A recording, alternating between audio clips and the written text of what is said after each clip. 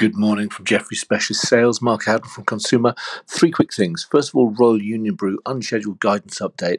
They've actually taken guidance down, but importantly, the midpoint of that new guidance is 2% ahead of consensus. The high end is 7% ahead of consensus. That will obviously be well received given the provision of guidance itself and the range. The read across there is positive for Carlsberg and positive for Western European soft drinks. Potential earnings momentum coming back with reopening, I think, should drive re-rating.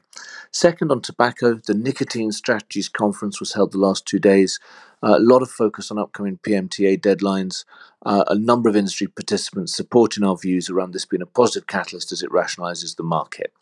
Then on JDE Peet's, I'm still way too excited that we're the only people in the world who cover the stock. I know it won't last long. I know people did a bunch of work already, but it's still kind of interesting. We have a cautious view. We worry about the Nestle empire striking back. The note is really worth your time. Good morning, it's Alex Turner on the discretionary stocks. We're reiterating our buy on William Hill this morning after the placing last night almost doubled the company's liquidity. We also note commentary that trading has already improved and highlighting the US opportunities. Also last night we heard full year numbers from Colruyt that came in line despite a loss of market share given COVID-19. But valuation on this name is steep, so we see the shares as vulnerable to profit taking.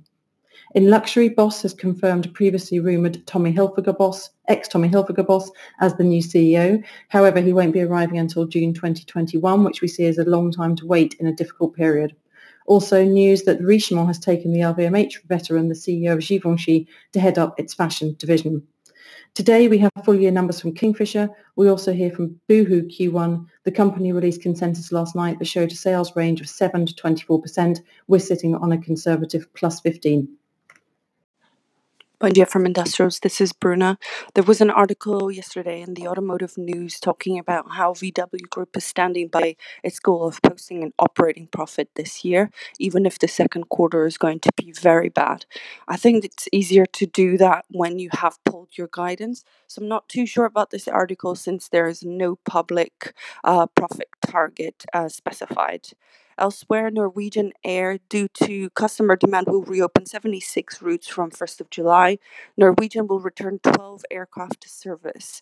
Late April, Norwegian outlined the base case was to remain in hibernation until the high season of next year. There was, however, also an early recovery plan that would see activity increase in Q3 this year. This included the return of some long-haul flying. This early addition of flights by Norwegian is of note as the impact of more flying is potentially a greater drain on cash, at least initially. Good morning from Mark Hoffler in Resources. Oil prices once again front and centre, with the Brent front month contract trading back towards around $40 a barrel this morning. That's having pushed up towards $42 intraday yesterday. And I think the weakness today is really attributed to two things. Firstly, the concerns around a second wave of coronavirus in Beijing seem to be increasing, with all schools now shut down and limits on social interaction starting to re-emerge. At the same time, there was some reasonably bearish inventory data out of the US last night, with the APIs reporting a surprise build of around 4 million barrels in crude inventories. We will get more data on that from the EIA later today. In terms of stocks worth flagging, Technip, and a research note there from Mark Wilson today talking about their covenant risks. And it's also worth flagging on the miners that BHP has announced David Lamont as their new CFO.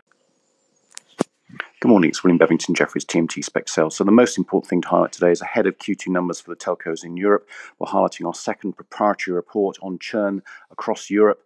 The first report was published on the 21st of April, and hopefully you recall that this had clearly indicated a massive reduction, a collapse indeed in terms of churn levels in specific markets in Europe, France, Italy and Belgium, the order of 50 to 60%. This augured quite well for Q1 free cash flow numbers in particular, and that seemed to come through in numbers. However, in Q2, it's back to service as normal. The benefits seem to be mostly evaporated or indeed were limited.